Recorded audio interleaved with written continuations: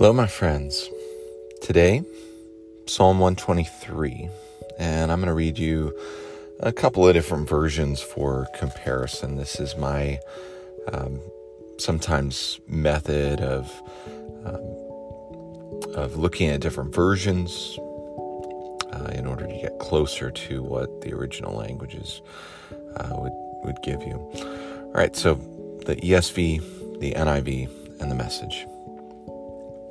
Psalm 123. To you I lift up my eyes, O you who are enthroned in the heavens. Behold, as the eyes of the servant look to the hand of their master, as the eyes of a maidservant to the hand of her mistress, so our eyes look to the Lord our God, till he has mercy upon us.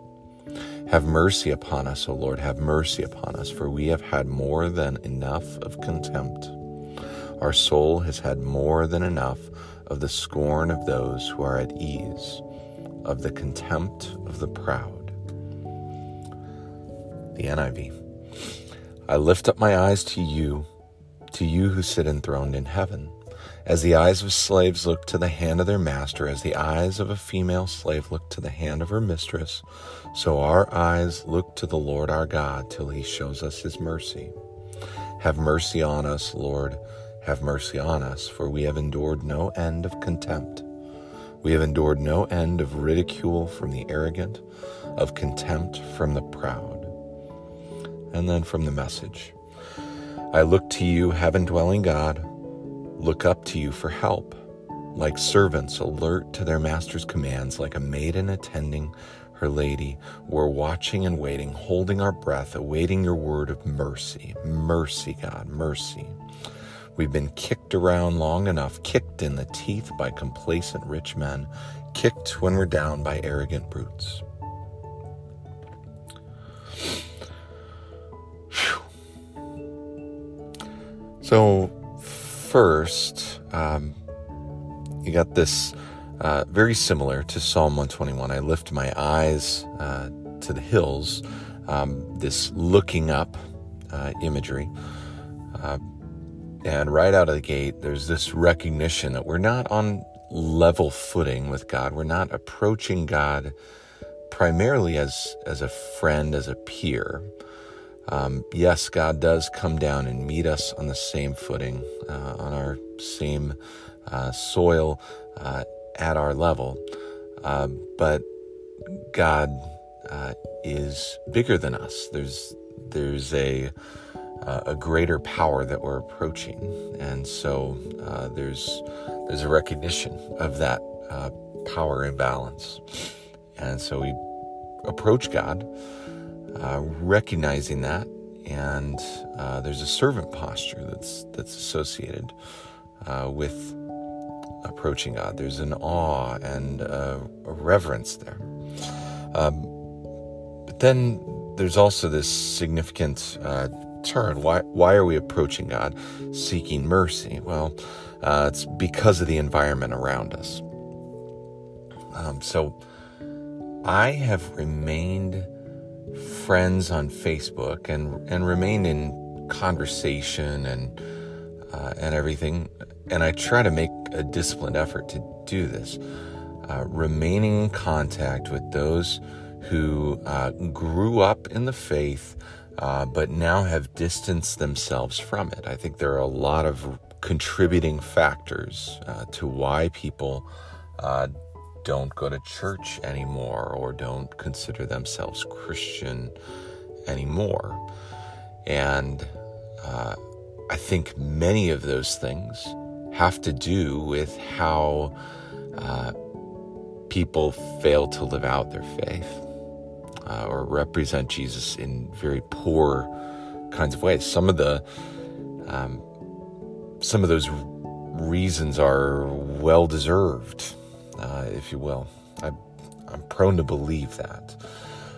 There's also all these portrayals of Christianity in the media, and many examples of people in power abusing that power in the name of Jesus, which I think makes it hard to be associated with that. So The psalmist in 123 is seeking God's mercy because there is contempt around. What is contempt? It's defined as the feeling that a person or thing is beneath consideration, worthless, or deserving of scorn. And believe me, when I talk to some of these people who formerly were part of the Christian faith, who now don't consider themselves a part of it, some of them have complete and utter scorn for anybody who claims to be Christian, and even sometimes that extends more directly to Jesus. It's a tough thing to witness or to be around or to know is happening. Let me be clear, in our society, in American culture, I do not see that currently persecution is happening. Persecution is happening in other places of the world where there are threats and physical violence being inflicted upon those who live as Christians, and that's a whole other level. Okay, and I think some of what Psalm 123 calls us to do is to relate with and to lift up those in other parts of the world who suffer significantly for the faith. But back to that contempt stuff.